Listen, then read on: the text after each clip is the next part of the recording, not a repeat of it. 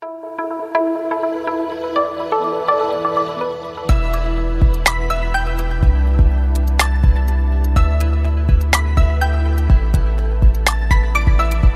I'm Mark Woods, back with another Page One podcast, and this is one I've been wanting to do ever since we started doing these, I don't know what it was, a year ago or so. I've been wanting to have today's guest on, but she kept saying, what's a podcast? Why do I want to do that? No. I wanted to have Sandy Strickland on, and so many people in town know Sandy, and we have a perfect excuse to have her on now. 50 years, right? Do we know what your start date is, Sandy? It was in December of 1969. So I think Andrew Pantazian looked it up, and I think he said December 8th. Did you know that was the exact date? No, how do you find that out? I did not know that. I think he had everybody's start date in some files. So, yeah. So yes, I'm the one that's supposed to know all about the files. I'll have to check that out. So, but anyway, it was December 1969, so this is a fitting time. Not many, these days, I don't know how many people stay in one job for 50 years, let alone newspapers. But, yeah. I don't think they do anymore.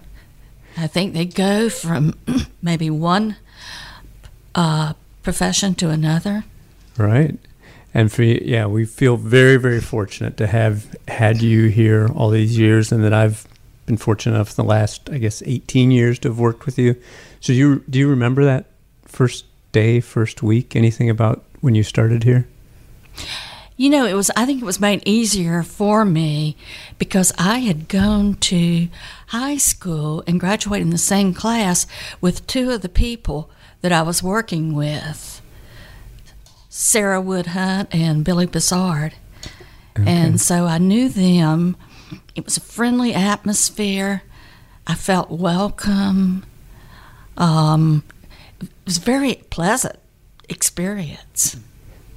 So you went to Andrew Jackson High, right? I did. And then Florida Southern? Yes. And then came back after Florida Southern, you came back to Jacksonville. Was this your first job? No, it was not. Oh, okay. What was your first job? In between summers in college, I worked for Manpower and Kelly Girls doing, temporary clerical work, maybe 6 weeks at one place, a week at another. But my first full-time job was at the Daytona Beach News Journal because I'd gotten married and my husband had been transferred there. Okay. And what did you cover there? I covered South Daytona City Hall. I covered 3 zoning boards, and I covered general assignment features. I also had to work on Saturdays, being the so-called cub reporter, and you never knew what would happen. Then I remember there was a plane crash, and I didn't have a car yet. So I had to, they had cars that we could drive, but the only thing was that they were stick shift. I had never driven a stick shift before. So I had to take it out. The plane had crashed off the interstate, but I didn't know how to get it out of, I believe, second gear. So I'm crawling along there at something like 30 miles an hour. I've never driven a stick shift again. So I'll take you back even farther. Matt Sorgel has a really nice story. It hasn't run in the paper, but maybe by the time people are listening to this, it will have, and it'll be online on Jacksonville.com. But I went ahead and read it, and he has some fun anecdotes in there, including going back to your first newspaper experiences were comics, right? My daddy, yes, he would read the comics to me before I could read. And we always took 2 papers, so it was ingrained in me the importance of newspapers. And he would even read to me the editorials, which I didn't appreciate, at the time, being so young. Yeah, I'd like to see that. And do you remember anything about the comics? Yes, I do. Little Orphan Annie, Blondie and Dagwood, Steve Canyon, Terry and the Pirates, Rex Morgan. Fun. On stage, yes. And, I think by 4th grade, you knew what you wanted to do? Is I that right? did. So tell that story, that you wrote an essay that won an award? It was a good conduct award in elementary school, and so they did a little piece for us, on us, and it appeared in the paper. And I remember saying that it said, Sandra wants to be a reporter one day. But I had grown up on the Judy Bolton, Kate Tracy, Beverly Gray, all the teen reporter books. And so I wanted to emulate them. That's what I wanted to do. Yeah, in Matt's story, I think you told him you wanted to solve crimes. Is this right? This was news to me. I wanted to be a detective, yes, because I always like mysteries. And so I thought it would be so exciting. And how many crimes have you solved? None. I thought I almost did once, but no, it didn't work out. But I've had experiences that have been just as exciting, and I've interviewed crime victims, and that was very poignant, Right. And I've gone places that have just been, really as captivating as, as being involved, I think, in detective work. Mm-hmm. So when you first started out, you were working on a Royal typewriter? Yes. And taking notes in shorthand? Manual, too. Yep. And I think you were just showing me a picture from, I don't know what year that was from, but yeah, all the men in white shirts and ties, and it just looked like that old school newsroom. So when you started, was it kind of what I picture the stereotype of, the hard drinking, there's smoke in the newsroom, there's women are kind of sometimes relegated to, these are so-called women's roles. Was that what it was like when you started? Partly. I don't think women were relegated, but yes, there was some hard drinking going on among the men. In fact, I think it would even find some liquor bottles in the desk drawers. And our office was next to one of the editorial editor's office. And when they renovated the building, you could look the newsroom area. You could look at the ceiling. Ours was pristine. Mm-hmm. His was yellow, from nicotine, from smoke, cigarette smoking. He was a chain smoker, and the contrast was just so evocative. But what I remember too is that there was one editor who was known for drinking, and he worked very early because it was the Journal. I think he had to get to work at something like 4 a.m.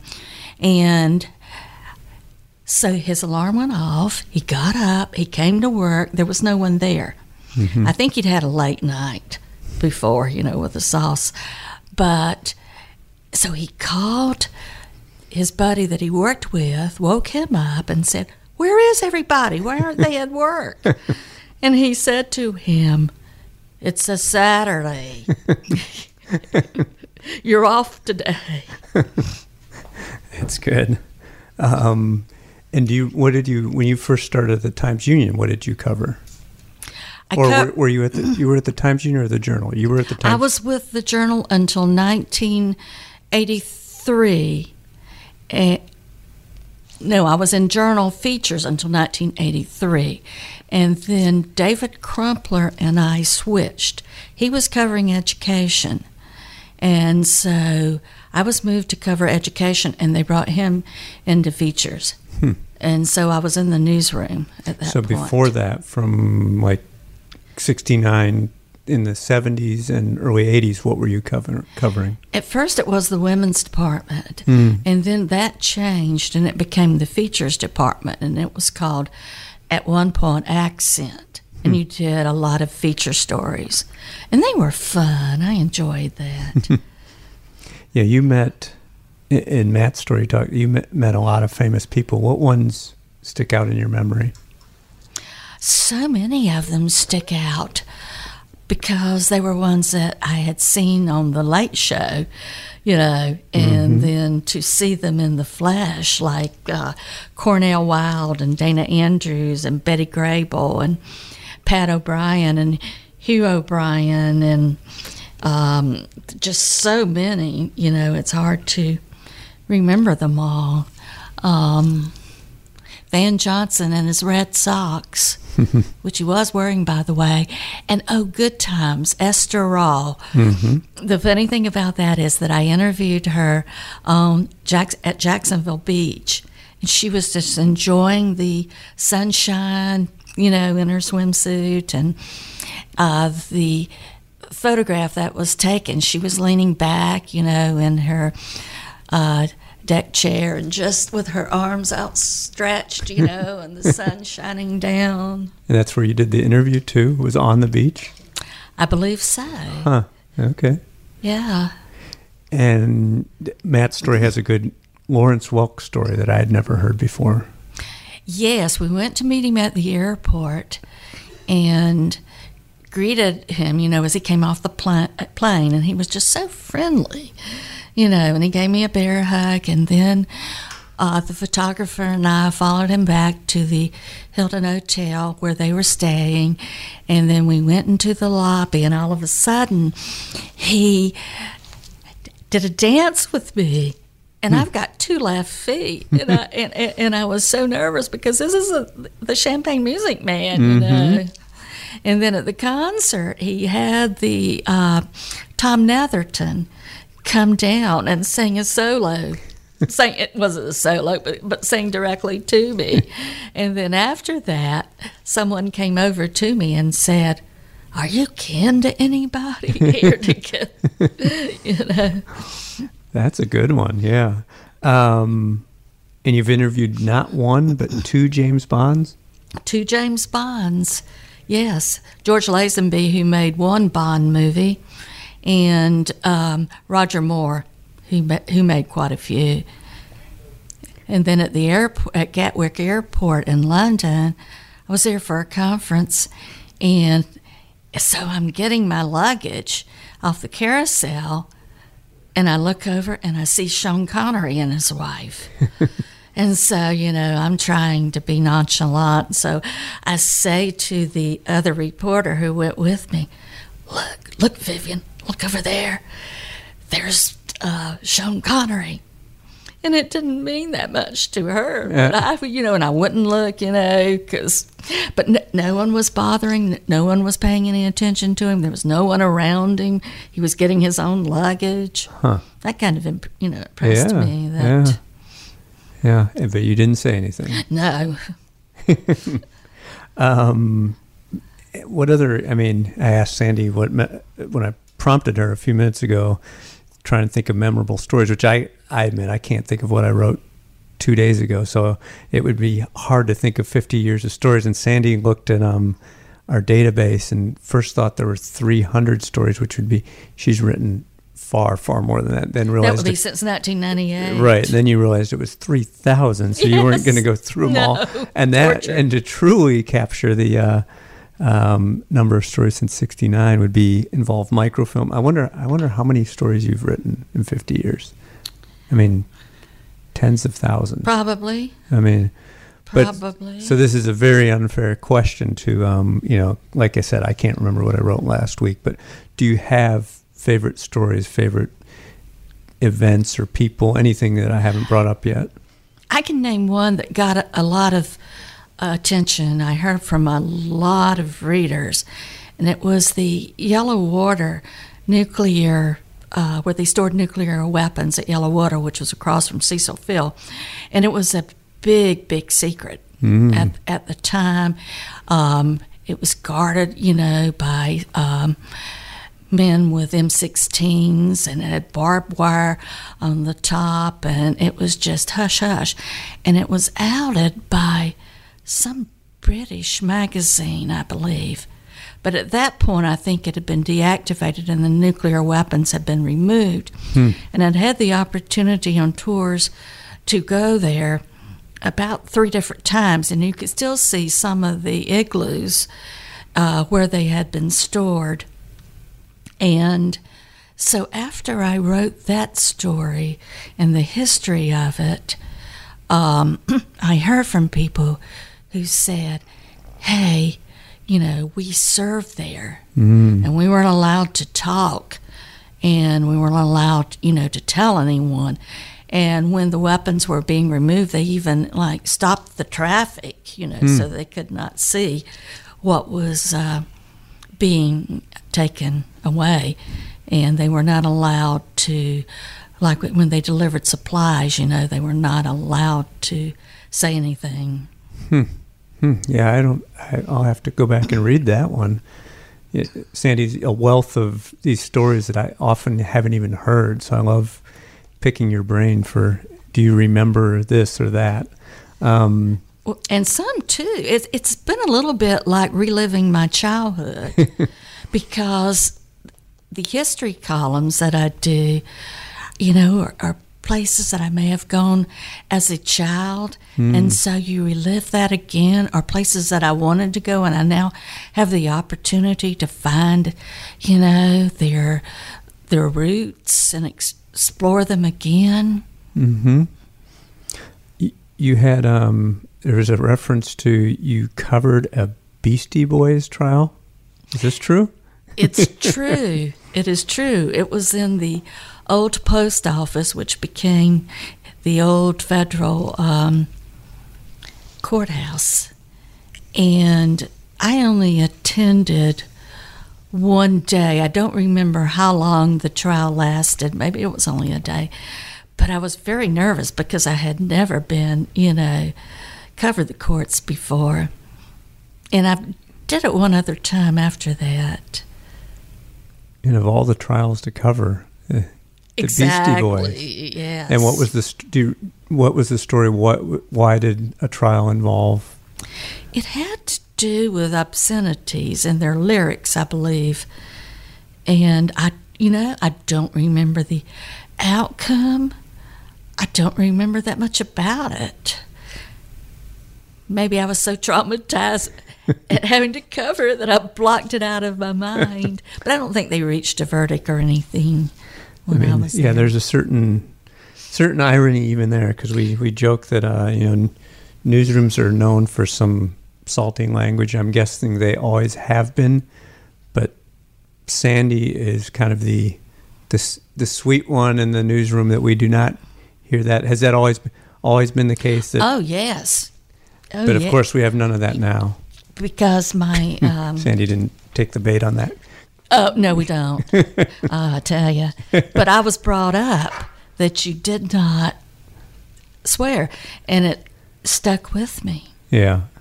So there you are, covering so I never Beastie have. Boys. Yes. Yes, no, we've never, I think one time, what was it? Sandy said heck or something. I don't remember what it was, and you apologized right away. That's not what it was, but it was something in that genre. It may have been rats.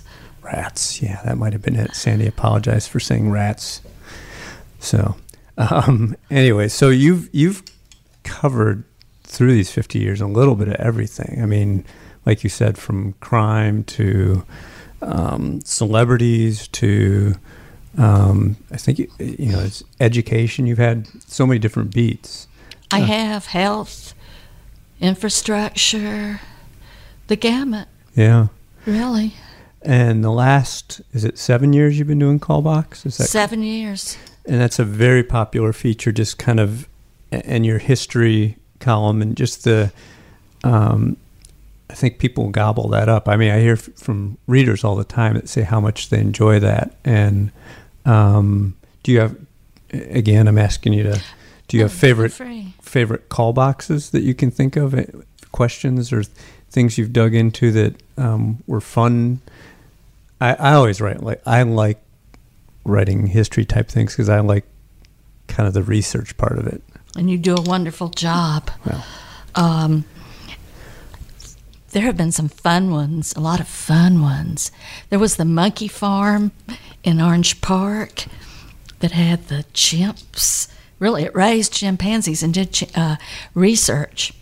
And one time, I think a chimp escaped, and there was a Boy Scout camp nearby, Camp of Chakotay, I think it was.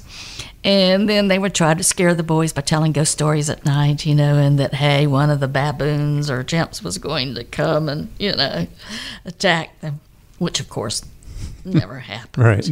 And, there was Big Joe the alligator in the Hemming Park pond time. There was Miss Congo, the city's gorilla. There was Miss Chick, the town elephant at the zoo, in her Art Deco house. There was the Springfield Pool, the Springfield Library, which was in an old house, because, I had been to those places. There was the Bailey's, where the waitresses were on roller skates, and there was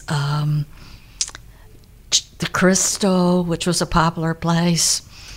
In fact, so many teenagers would circle the Crystal that they finally put up a sign, "Do not turn left to re-enter the Crystal," but nobody paying attention to it. And then there was the Russian spy. Mm-hmm. He was an American, but he spied for the Russians. But fortunately, he didn't do a very good job. He was kind of bumbling, and he was caught. And there was the 666 building, which I always wondered about. You would see it at the foot of the Acosta Bridge, and it turned out to be not really related to the Mark of the Beast. And it was, I think it was the patent number. It just happened to be that. And, there was the, oh goodness, there were just so many. There was a man buried alive with snakes, a promotional stuff for a shopping center. And there was the Admiral's daughter. She became an actress, Victoria Fyodorova, but when her father was stationed in Russia, he had an affair with her mother, who was a famous Russian actress, and he never knew that he had a daughter, and it became an international incident, and they were brought together, and she came, he was living here, and she came here to visit him, then married a pilot and made a couple of movies.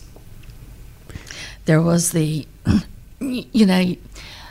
orphanages, and one woman who had just such striking memories of growing up at St. Mary's Home, and she had such a memory for detail and just captured the life of what it was like. And actually, I think she had a better life there, perhaps, than she might have had at home. There was Cohen's, which is now City Hall, and that was so meaningful to so many people. I will never get over the closing of that store, which, spanned the whole block, and its Christmas windows were a sight, visual feast for the eyes. I could go on. But. You've also done, I don't know how long you've been doing this, a lot of our news obits. We have readers see our obituary page, but then often if something's newsworthy, we have a news obit, and when we had a larger staff, we'd do more of them. You would do more of them. That's always, I think when you're young and in journalism school, you just don't think, I wouldn't want to write obits, but now I realize how those often are some of the most meaningful stories to people, the ones that not just family, but other people in the community. So I'm sure those the obits you've written through the years have meant a lot to a lot of different people. Do you have any of, what has that been like? Because I'm sure you've been doing this long enough that you've written obits about a lot of people that you knew. You're not just writing detached. You're writing about somebody you covered or you knew as a friend. That's true. It's the last thing you can do, for that person. And it can be so gratifying And when they call you and they thank you, it touches your heart. And then it also reminds you of how these people shaped the city you love and the roles that they played, and you're telling their stories. And if they have gotten emotional and started crying, then I will get emotional too. And, particularly if you knew the person. And I can remember that I had to do the obit on the man who had hired me when I first came to the paper. His name was Elvin Henson, and I was interviewing his son. And I was so emotional that he stopped and said, "Are you okay?" He was saying that, to me. But we were all fond of him. We called him Papa Bear.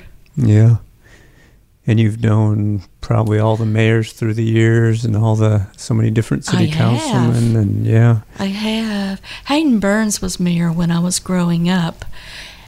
And I never met him, but I did his obit. And I did Hans Tansler's obit, I believe. Fortunately, I haven't had to do any since then. Yeah. Yep. And I hope I don't. Right. And they hope I don't. Yeah. Yeah. It's not one of those tasks you want, but when you do it very well. And thank you. Yeah. Yeah, I was going to read, there's a quote in Matt's story that kind of I really liked from Wayne Wood, local historian, who said, this is the quote, "History is not all about wars and famous people and giant events. Sometimes the little stories are the ones that give the most meaning to people who are reading it. And it becomes a record for generations later to see what was the recipe for that famous meringue pie, what happened to that little hotel on Phillips. History is not just about facts, it's about stories, and Sandy tells them so well." I appreciate that so much from Wayne. I didn't even realize that he was going to be interviewed, but I'm glad that he was. And those are very kind words coming from Wayne, who is such a good writer.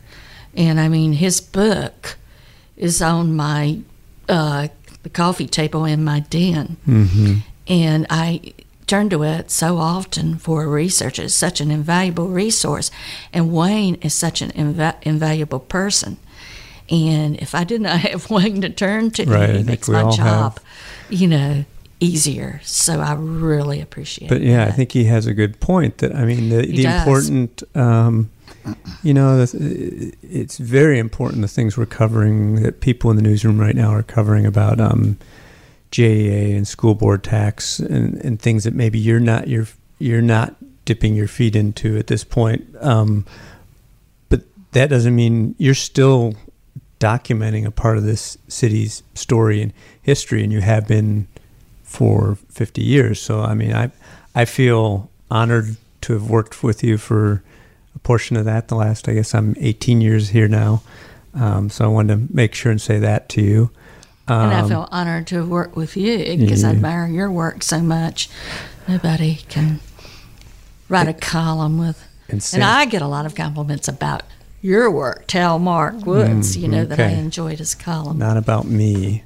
But Sandy, if readers don't know, because I don't know if this is reflected, she's a huge Gator fan. Oh, yes. Tim Tebow, Steve Spurrier, and you have been Emmett Smith. Yeah.